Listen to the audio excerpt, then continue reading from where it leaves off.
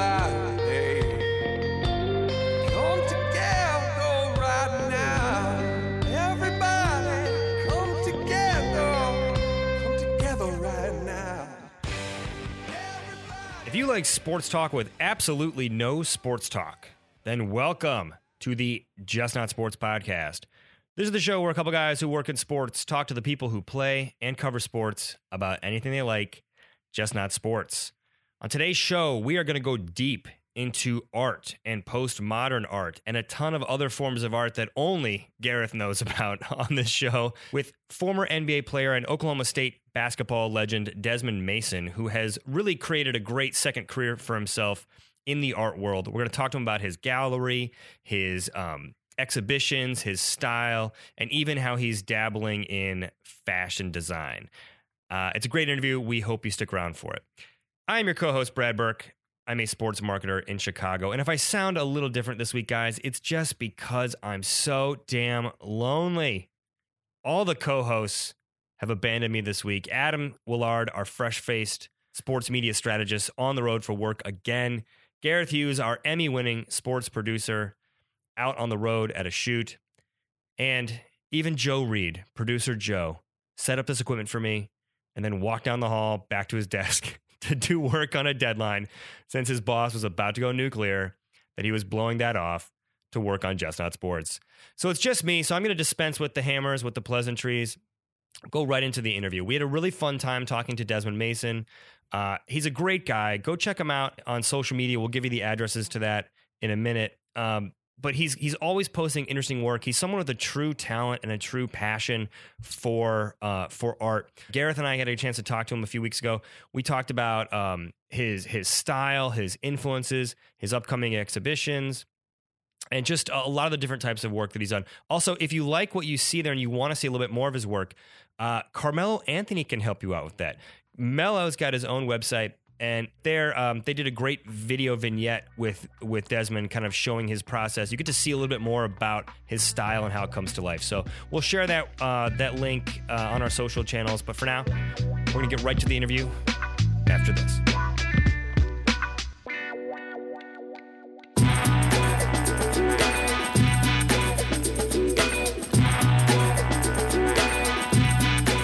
Where I wanted to start, and we had a lot to unpack here because we love, we love so much of your work, and we have a lot of questions about, all of your, sort of collection and where you're headed with your artistic career. One thing I always wondered is, with somebody who has artistic talent, we grow up and you're in class, and you see a lot of students that are just, they're naturally artistic, but I think there's that huge barrier between, hey, I've got some skills and I am an artist. And when did you know that you were an artist at the core? I've been doing it since I was 11. I did a bunch of tagging in buildings. I rode with a bunch of guys on skateboards, and it was a way for me just to get away from, my neighborhood, my side of town, and it was also a way just to express myself. And so, at 11, I started actually doing ceramic work, wood carving stuff. And then by the time I got to high school, I got more into drawing classes and a little painting. And in college, I really started to pick up my skills. But, around 11 or so, I really kind of started to take it seriously. Prior to that, I was just one of those kids that just drew on his books and on his desk. But around 11 years old is when I started taking it pretty serious.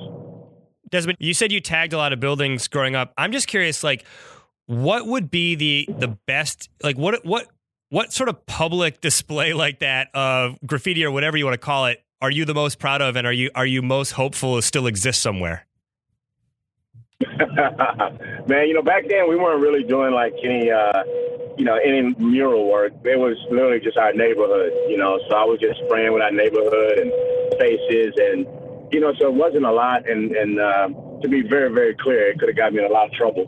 But it was, at the time I was running with the skate boys, and we're always on half pikes and fulls and doing the ollies and flip kicks and thinking we were really cool. But just any of that stuff around town, man. A lot of it's gone because my small town has changed so much since I was young there. But it was just really simple stuff, just kind of like tagging your neighborhood. It wasn't a lot of big time graffiti stuff. And at that time, you live in Waxahachie, Texas. I wasn't really in tune with what was going on, nationally from an art standpoint. When we're talking in the 80s, so Basquiat and Warhol and Marcus Suarez and all those guys were out in New York doing their thing. But I was in small town of Waxahachie, Texas, and so we were just writing what we could write and represent our neighborhood. I see a lot of that 80s influence in some of your work, and I want to get into that later, Desmond, if you will. But before then, I want to focus on that stuff in the 80s. Like, what was your tag back then?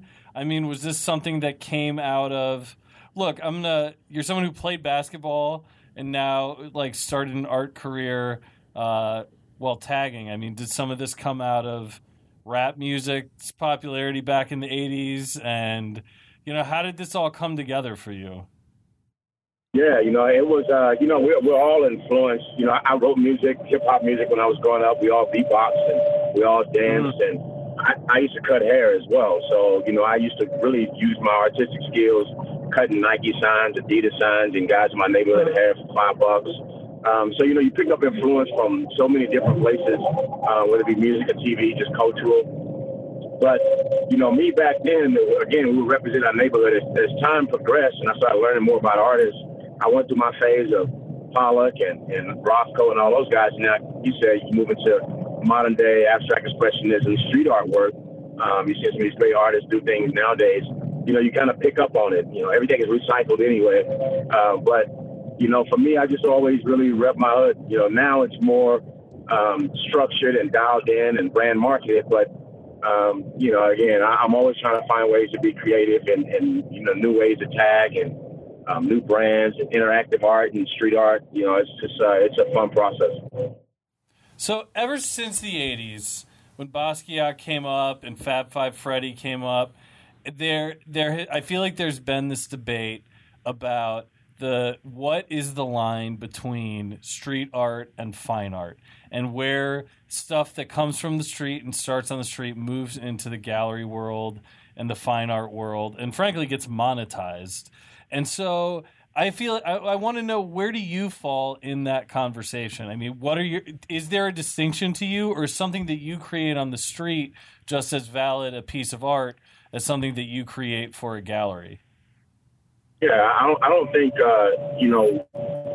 I don't think your location of creativity defines whether your work is non-valid. A lot of people look at street artists as just these guys that are painting on buildings and there's really no value to it, and they look at them as gimmicks. And I say to myself, I'm like, just because Monet or Manet sat in front of a canvas and with a cool hat on and a great mustache and painted lilies and impressionism and so on and so forth, their art is no more valid than Basquiat or Brainwash or Banksy or all these guys were innovative in their own right. Basquiat, one of my favorite artists, he was innovative in his own right. People looked at Jackson Pollock as crazy. He was innovative in his own right. I mean, he's one of the godfathers that switched over to that extreme abstract expressionism, that movement work. Mark Rothko, the same way. Yep. It's one of those scenarios where people look at Picasso as well. In his early 15 or 16, he's one of the best hyper-realists walking the planet. And then by the end of his life, he was painting eyeball to the left and nose to the right. It's just all progressive. So, everybody's work is valid. I think fine art is categorized by people that honestly don't paint. They're critics and they have a voice. And so, for me, I don't get too caught up in that, man. It's just all about being creative. It's funny. I think you're 100% right when you say that. Look, I love art critics. I love art criticism. But at the same time, I think there's something very truthful about what you said. There's a de Kooning biography that came out like 10 years ago, and I remember there was an anecdote that at the end of his life, one of the last paintings or artists he traded artwork with was Norman Rockwell. And so you have this master of abstract expressionism trading like personalized works with the most renowned illustrator in American history.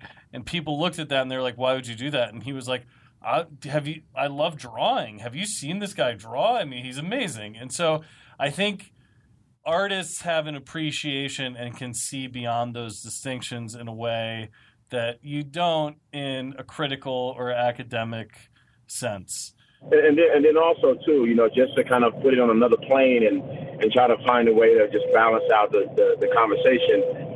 I'm in the media now from a sports standpoint. I have a radio show. I talk about the Thunder. I talk about the NBA. I talk about football, baseball, all across the board. I talk about sports. I play sports, so I have a valid argument when I talk about the game or the games or what it feels like to be in those scenarios. Stephen A. Smith never played, but he has a voice, and people take his voice seriously. But he never played the game. You got to have critics. You got to have people that, critique work. They got their cool glasses on and they slid down on their nose and they're looking at work and they're being critics and writing articles, but they never painted. They never went through the grind of what it takes. They don't understand artists. They understand, quote unquote, the art. And so you need those people engaged and involved, but yet and still, for me personally, I see it from a different set of eyes, man. In the art world, I do think that part of the experience of the art is receiving the art as the person on the other end of it. So from that perspective, I'm curious to know where do you find the viewer or the person who is on the receiving end of your art? How valid do you take their opinion? Because in my head, when I look at art, I kind of think of it as an open book for me to make interpretations, unless the artist is really trying to make knock you over the head point. And that's a little bit different. As a fan, you're watching the players do their thing. But in the art world, it does seem like, whether it's a critic or whether it's someone who's just, looking at it or experiencing it, it does feel like it's more of a two-way conversation because you are trying to elicit some kind of emotional response. So I'm curious, do you feel like that's a completely apples to apples comparison, or does the world of art require a certain level of buy-in from the person on the other end that doesn't exist in sports? Well, I mean, and honestly, in sports, the same way. I mean, when you watch basketball, you're either going to like basketball and appreciate the talent, and you're going to say, that guy's good or that guy's not. Oh, that team's good, that team's not. Right. In art, there's really not that big of a, the factors are pretty much the same because as an artist or as a viewer of art, you're going to like the art or you're not going to like the art. That artist is talented or is not talented. Abstract expressionism, as I learned over time, and I did hyperrealism for a really long time, abstract expressionism, as I learned over time, it's all about what that person is viewing it, how it makes them feel, what they draw from it. The game of any sport is the same way. Some dad can watch a game of baseball and say, man, I remember that time when I watched this game with my dad. It drew a feeling from him.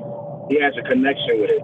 And art's the same way. You got to have a connection. Now, for me, my only issue with critics, and critics are critics, and that's what they are, and I'm okay with being critiqued. My sport game was my skills on the court was critiqued all the time. But for me, it's that art is trash. That's not art. You can't say that's not art. I mean, art is art to the person that creates it, and it's going to be art to somebody that views it. Don't dictate what art is and what art isn't, because you just can't do that. But, again, I think it's one of those scenarios in the art today, it draws an emotion from people. Everything is so abstract and it's all about social issues and so on and so forth. It draws these great emotions from people, and people, they're allowed to speak on how it makes them feel. I'm okay with that. Yeah. Well, I believe it was Andy Warhol who said, art is anything you can get away with. And I am firmly in that camp. That anything...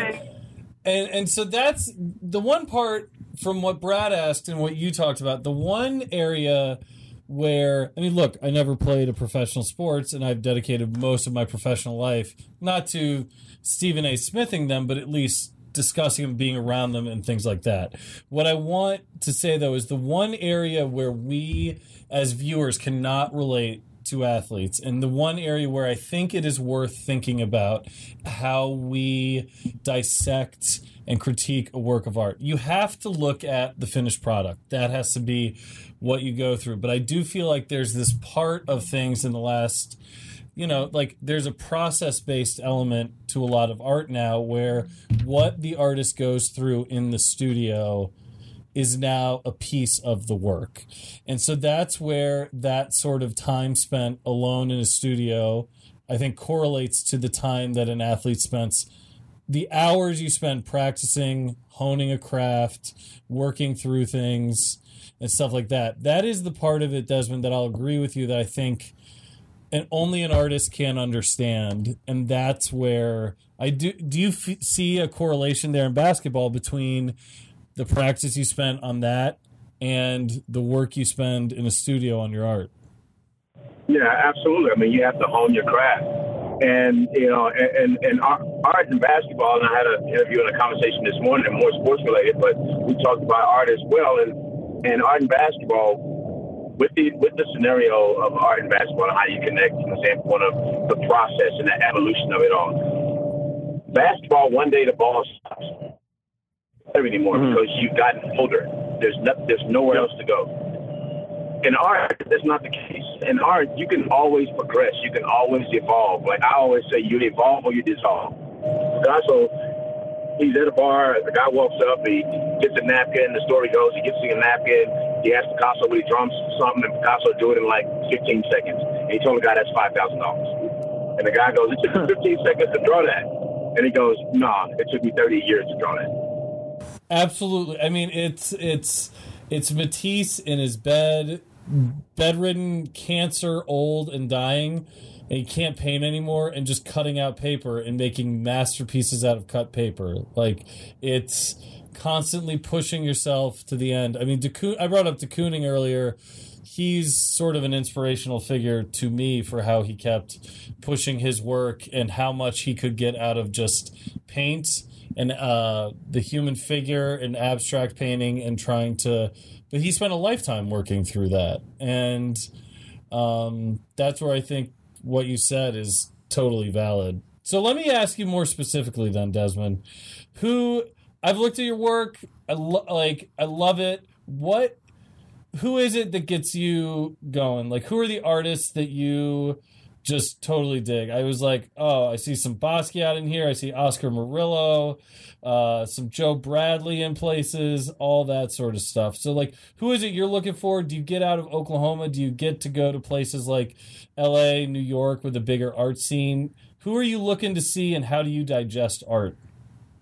Yeah, I mean, I'm always looking for something around me. I travel a lot, for exhibitions and for galleries and museums. I've been very fortunate to travel a lot of places. But, for me, top five is, they're all names that most of us know. My number one on the list would be Picasso. After that, it's going to be Mark Rothko and Jackson Pollock. I love Basquiat, and I love Kandinsky. And so those are guys that I really love their work, but I'm always trying to find ways to evolve, find ways to find myself as well, not just, be inspired by other people all the time, trying to find ways to inspire myself, to be better and evolve as an artist. But, I had a big argument with a guy, not big argument, but we had a debate about my work, and he said, well, you need to find yourself. You need to find a space to stay in it. And I said, that's just not true. He said, if you want to be in a gallery, you got to find yourself. And I said, I don't need to be in a gallery. And Picasso created eras of art because he consistently evolved.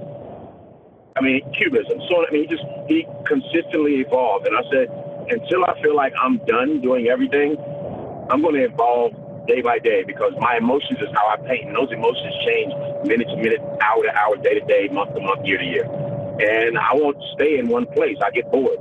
And so, for me, I'm just constantly finding ways to push myself and be inspired by everything that's around me on a daily basis.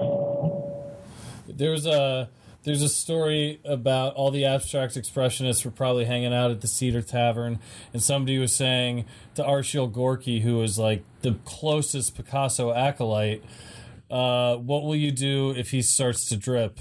And Gorky said, I'll drip too. And it was basically like, look, you've got your influences and these things happen, but you gotta just work through it, and then you find something of your own, and then you work on that and work on that. So yeah. Can I ask then, do you consider yourself more, are you a basketball player? Are you an artist? Are you both? How do you kind of parse those in your head? Yeah, I joked about this when I was, first getting drafted, and I said, I'm an artist. When I retired, that's when I joked about it. I said, I'm an artist. Basketball just got in the way for 10 years. That's me. I mean, I've always been that guy. I mean, I've always, I can remember when we would buy, in Texas, we'd buy Wrangler jeans, and we were drawing Bart Simpson on the jeans, doing the Bartman, and drawing Basquiat crowns on the jeans, and writing our names on the jeans. I mean, we were doing it back then. And so, again, now it's just, I've found ways to evolve. But, people that know me, I'm an artist. I travel with my portfolio. I did it in college. I didn't go to clubs and bars. I just stayed in my room and painted. I would buy supplies on the road, watch movies, make music. I read a lot. So that was kind of who I was as an individual. And now daily, I mean, I got paint on me somewhere every day. Uh-huh. And so but it's fun, man. I love it. I love creating, and I love making people happy when they see my work and creating stuff that they love. And so, I mean, I enjoy it, man. I can't get tired of it. Plus, I'm not getting elbowed in the face, and my knees aren't hurting. I go to my studio and leave and feel good. Desmond, first of all, to our listeners, you are not lying about having paint on you. If you go to your Instagram, D Mason Art, you see pictures of you wearing jeans that are just like covered in art. It's like, I love it, man. It's so fun. That said, I have noticed just following you in social media that you are, and I can't say if it's a newer trend, so I don't want to necessarily make that assumption, but you're doing a lot of work with fashion. You are, clearly, you see a lot of examples of you, designing sneakers, other types of clothes. I'm just curious what you are interested in most about the work you're doing in the fashion world, and what are your ambitions for where to go with this? Man, right now, this last probably 2 weeks, I traveled for 2 weeks. Me and my girlfriend, we traveled to Mexico, and I had some clients out of Mexico on a relaxation. Went to Miami to prep for a partnership exhibition at Basel with the Mandarin Oriental. So we went and did some, look at the spaces, and then went to the Bahamas and did some inspirational stuff there, and took a bunch of photography because I do photography as well. And then got back home, and things just took off. There was a lot of things that were on the back burner, and I just kind of attacked them because I was inspired. And we've done everything from legging collaborations with Gold Sheep. Those guys started Roxy Quicksilver Crew, those guys. I've done Chuck Taylors. I've done custom one-off Louis Vuittons and Celine bags. We're prepping for swimsuit line. I closed a deal with 47 Apparel to do hats and T-shirts and socks. But it's all artistic. I love it. At my last exhibition here in Oklahoma, I painted ballerinas live. I have 3 ballerinas from Oklahoma City Ballet, and I splatter painted them live in front of an audience that came to the exhibition. It was a phenomenal thing. People loved it. I loved it. It was inspiring. I had them wear Chuck Taylors, so I splattered the Chucks, splattered the tutus, and it was such a fun thing. But with apparel, the sky's the limits, man. If you're focused, you can get some really cool stuff, and you can do some really cool stuff. And for me, I want to be able to roll out, some wonderful lines of apparel, whatever the company may be, and do some artistic stuff, and give people some cool stuff. Make them art pieces. We want limited numbers. We're going to rotate them out quickly. So if it's 100 units, that is it. Then we move on to the next 100, but they're different, and people want to collect them just like they do art. So, I love it. I love, again, pushing my limits and seeing how far I can go. And, if I fail, at one area, then I move on to the next one. If it doesn't go the way I think, I move on to the next one. That's just how you do in sports. Sometimes you make shots, sometimes you miss them. But, I'm going to keep shooting them. Desmond, I have a 2-part question. The first is, the most disappointed I ever was buying a pair of clothes. I got a Nike gift card at a corporate event. I went to the Nike store to buy the original Jordans, and the only ones they had were the completely blank white ones. I'm mailing these to you, my friend, and you can either mail them back blank, or if you put anything on them, my friend, I will wear them much more proudly. Second, if you're in either Chicago or New York, you are painting one of us. You're drip painting one of us live. Like, we are going to capture that process. I think this is fascinating, man. Like, I think that would be super fascinating, especially if you're engaging you're not just, I'm imagining you not just engaging with the models, but also with the audience. Are you talking about your process? Is this something that is an interactive experience, or are they just watching you work? Either way, I would find super compelling.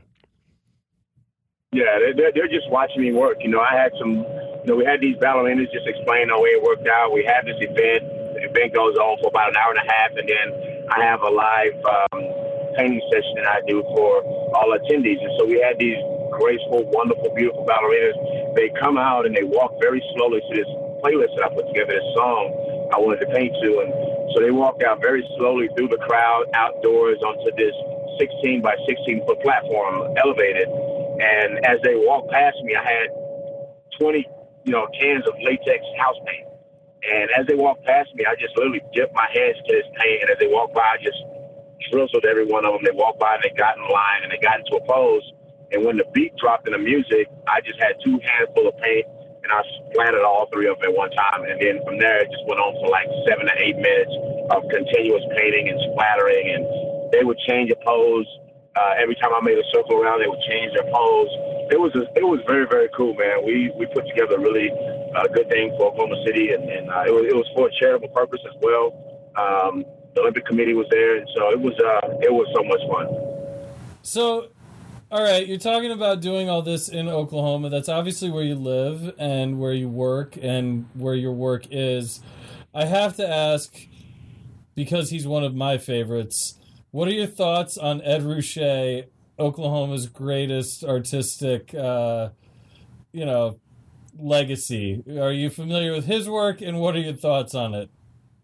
No, absolutely I am. And if I'm originally from Texas, but if you live in Oklahoma City, just saying I'm from Texas, but coming to Oklahoma City, you hear a handful of names, and he's one of them. There's a handful of other guys that are around, and but just one of the most iconic creative guys from my whole entire region, if not the country. So when you're from this area, and you have people that inspire not just your area, your region, but the whole entire country, man, it's phenomenal. So Oklahoma City is very proud of the successful people that's come out of here, and obviously he's one on the top of the list. So then that leads into my other question, which is, look, I live in New York. I go see art all the time.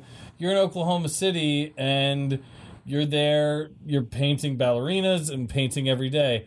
How do you manage a thriving artistic practice far away from the art centers of New York, LA, the international things like that? How do you do that in Oklahoma City? Because I think it's fascinating that you're managing to do it.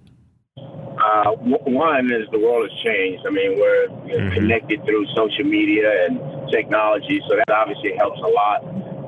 For me, I push my brand. I push my work. I've been fortunate to make connections in my years of playing, the people that have been successful, and they're also art collectors as well. So, they know that there's nothing about my work and about me as an artist that's a gimmick. I try to be, I'm a true artist. I feel like I'm a true artist. But I travel a bunch. I've been blessed. I've had, exhibitions that travel throughout Asia. We did 9 countries in Asia, the Asia region. I've been to Madrid and working on some work there, in Rome as well. Done Cabo San Lucas, Mexico, a handful of times, the Bahamas, all over the country, New York, LA, Chicago, Texas, the Pacific Northwest. And, I just keep pushing myself. Miami Art Basel for the last 3 years. This year I got a solo show there, so I'm excited about that. And then, just constantly pushing. But the one I'm most proud of, man, I might be even jumping the gun on this, but I just got the news yesterday. I was contacted doing my radio show just through text message, and I'll be coming to New York June 29th to exhibit work and be awarded and speak for the United Nations. So I'm crazy excited about that. And but I keep pushing, and I'm constantly working, and I'm constantly trying to evolve, and people are responsive. I love that. Actually, keep us posted on that. We'll be happy to share news of when things are happening and keep our audiences informed. I got to ask you this.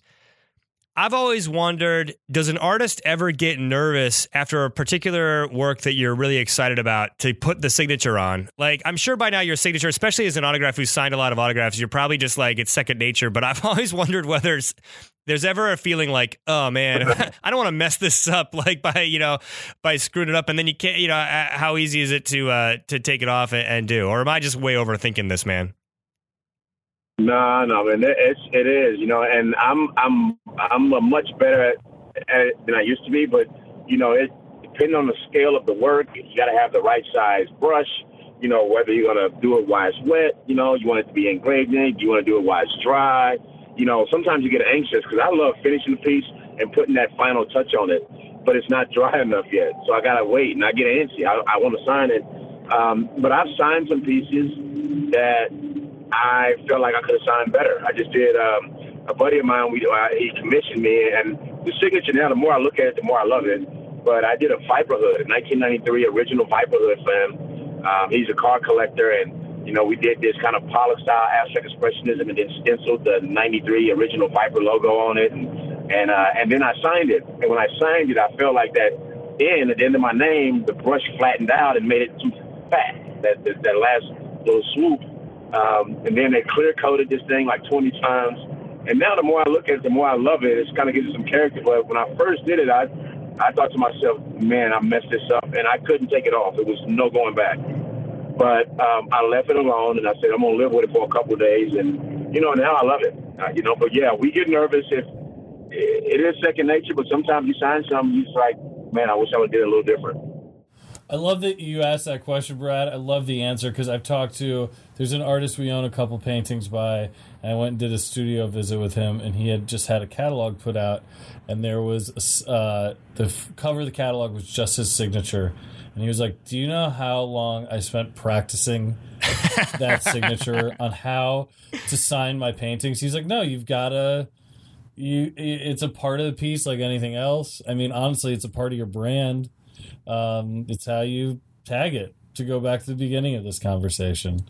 Desmond, I got to ask you, because you're not the first person we've talked to about art on here, but it's all NBA players, and I've hammered Amari Stoudemire, who's been really publicly touting, art collecting and things like that. Do you think art is bigger in the NBA than the other sports? I mean, the NBA is the most stylish league by far, and it's not even close.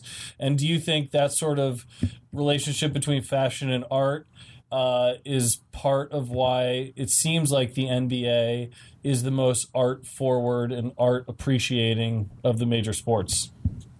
Oh, I think so for sure. I mean, I just think that guys have made a conscious effort to get more, in the world of art. It's taken collectors within the NBA to kind of teach the younger guys. I started collecting early, and, I went way, way on the left side of the fence when I started collecting, not things that, my friends were collecting, because Grant Hill's a big collector, and Melo is a collector as well, and D. Wade is now becoming a collector. Obviously, Amari is really into the arts. I saw him in Basel last year, and he has his push with the Melek collection, and so there's a lot of collectors within the league. But yeah, I think it's a lifestyle thing. Same with fashion. You got some fashion in football. You have zero fashion in baseball from the standpoint of that when you get into fashion. It's so true. And I think from the standpoint, you're not wrong. You are not wrong. So. Same with hockey and soccer. You have international soccer. You have kind of that lifestyle scenario. But I think it's the lifestyle thing. I started out. I remember buying a painting, and I bought an original Picasso etching with a watermark aftermark on it, and it was probably about 18 by 20 frame. And it was expensive, and I rode back with it on my team plane. I just carried it the whole time. And people would think I was losing my mind. And so I showed to my teammates. Most of them had no idea what it was. They didn't know anything about it. And I'm thinking to myself, you don't know who Picasso is? These guys didn't know. But from there, I started collecting more. And, I love my collection of work. And, but it's inspiring to have that stuff around the house all the time. I love living with art. I love that my kids are growing up with art in the house. I love dragging them to museums and galleries. I mean, like, I'm trying not, look, you're the subject, and I'm trying not to make this about me. But what I'm saying is I love what you're doing because I think it's important. I wish more people knew who Picasso was, who Richard Prince were. I think we'd all be better people. So I love where you're going with this. So Thank you. I appreciate it.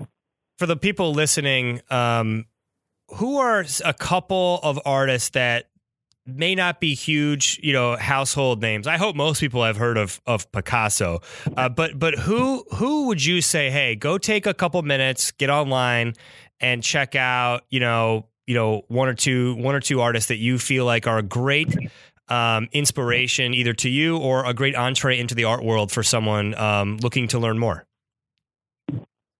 A lot of people know Mr. Brainwash, and I've watched that documentary, Exit Through the Gift Shop. If you hadn't seen it, it's a great documentary to watch. It has Banksy and Shepard Fairey and all those guys in it. But I really like what he did. I mean, a lot of people criticize him for the way he did it, but you know what? Same with, Basquiat used to say Warhol painted by numbers. I mean, like, it wasn't really, he was a creative guy and innovative. Obviously, I love Banksy. I'm a huge Banksy fan. I'm into street art right now. I'm really into street art. There's a friend of mine that's a great artist. He's out of Philly. His name is King Saladin. He's all over the place right now as well, painting Aventador Lamborghinis and Rolls-Royce Wraiths and, all kinds of craziness. Alec Monopoly is all over the place. He's kind of got the Banksy thing where he keeps his face covered up for the most part. But a really talented guy, and he kind of found his niche, and people love it. But I'm okay with that. People may think it's gimmicky, but for me personally, I'm okay with guys finding their niche and just capitalizing on it. That doesn't mean they're not artists. It doesn't mean they're not being progressive. But today's art world, it's funny. I have these conversations. Today's art world, that to be a true artist to some of these kids that are out here today, you got to be a struggling artist. And I'm not trying to be a struggling artist. I don't know about everybody else. Like, I want to be a successful artist and sell my work while I'm living, not when I'm dead, and have some success and enjoy it. I want to enjoy it. And some people may say, well, you're not an artist. No, whatever. I'm just branding my craft. Picasso did it. Some of the other guys didn't. They died as alcoholics and drug addicts, and now their work's worth 40, 50, 60 million. But you know what? The world has changed now, and you can market and brand yourself and be successful while you live, as opposed to, why when you're dead, and your art can still live on after you're gone, and you've done something for yourself, your family, and the art world. Amen to that. Yeah, I mean, look, it's been a joy to talk to you. You've given us so much time. I just want to encourage everyone to go check out your work. You're very good about sharing it online, which I think is fantastic. On Twitter, DMasonArt, Instagram, same handle. We wish you nothing but the best. Congratulations on all your success, and please keep us posted what you're working on. We want to share this type of work with the Just Not Sports listeners and audience. So, best of luck moving forward, man. We love it. All right, man, I appreciate it. And I have to say this one thing, man, and I left him out, and I hate that I did because I met him, and he's a phenomenal guy, crazy dude, so much fun, but I think one of the best artists in the game today, and very inspiring. And I just sat and talked to him, and I follow him, and you can follow him on Instagram as well. And it's Retina. Oh, big fan. Love that dude. Love Retina. I had a chance to sit and chat with him and went to his exhibition at Basel. But that guy is insane. He's so good. So if you hadn't seen Retina's work, man, you got to do yourself a favor and check out Retina on Instagram. Hey, I thought you were going to say Jeremy Shockey, because I was tweeting at you a few months ago when Shockey was like putting some stuff up, and I was like, you guys need to collaborate, and you're like, I'm game, and Shockey never got back to us, man. Hey, man. Hey, you know what? Hey, his loss. I know. Hey, I wish more. Lots of guys are afraid to kind of get out there and try it. But I don't know, man. Like, I wish more athletes, were coming to guys like you who are established and saying, "Hey, I've got some talent. Let's collaborate." I bet you would. I mean, you're a great teammate. That's what your whole thing in sports was. So I'd like to see more guys try to step up. If you've got a talent out there and you're sitting on it, call Desmond up. Let's get this done. Hey, man, the one problem, just to piggyback that, and then and I'll shut my mouth. But the one issue with that, and I know what it's like, but the way I grew up and what I went through when I was young gave me the confidence. Just hey, I'm not going to leave anything on the table. When you're successful at something at the highest level, the one thing that you cannot take is failure. guys struggle with failure. And if they have this new thing, the worst thing to do is come out of your box and give it to the public because you're scared Right. that it's going to flop. You're going to bust. And guys like me, big, athletic, strong guys that were great players and at the height of their careers, they were the best in the world. They can't handle failure like that. So, but for me, I was like, you know what? Forget it. I'm all out. I'm going all out. So I hope guys that are out there, man, if you got that talent, whether it be music, an instrument, singing, artistically, acting, man, just come out of that box, man, and let the world see it. And if it doesn't work out, then you move on to the next thing. That doesn't mean you're not talented. Sometimes things just don't work out for you. Well said, my friend. Well said. Well, thank you again for joining us. We'll follow all of your exploits online and can't wait to see more from you. Absolutely, man. I appreciate you guys.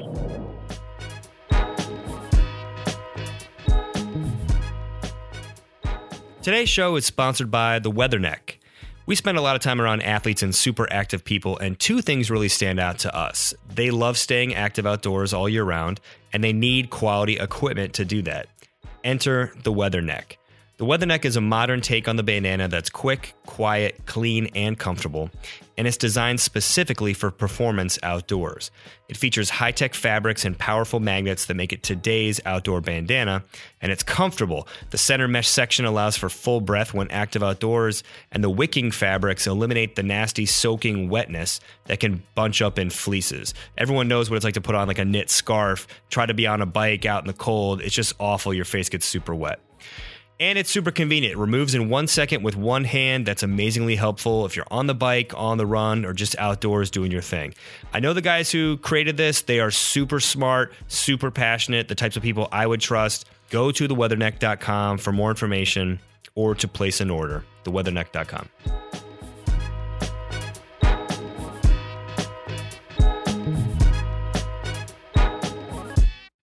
All right, that's our show for this week. And if you didn't like it, just remember what Malcolm Jenkins says about bow ties. The beauty, my friends, is in the imperfection. Thank you to all our listeners, the beautiful and unique sparkle ponies, in the words of Chris Cluey. Subscribe, rate, and review us on iTunes. Follow us on Twitter @JustNotSports. Email us tips, thoughts, topics, anything you want, justnotsports@gmail.com. And if you get to it, go back to some of our recent shows. We've had a lot of fun, a lot of wide-ranging guests. Jensen Karp, a.k.a. the rapper Hot Carl, breaking down his new book, Kanye West Owes Me $300, and also talking about his long history with sports rap, the best athlete rappers. That was last week, along with an interview with Hannah Storm from ESPN, talking about her directorial duties for ESPN Films and her work behind the camera. We've had on Ryan Glass-Steagall from The Big Lead. We've had on just a number of other people. So go back, find us on iTunes, SoundCloud, Stitcher. Scroll back through the shows. Give us your feedback. I don't care if you're giving us feedback from episode 1. We always want to hear it. And without further ado, we'll bid you goodbye in the words of Shaquille O'Neal. Booty rappers, stay booty. Together right now.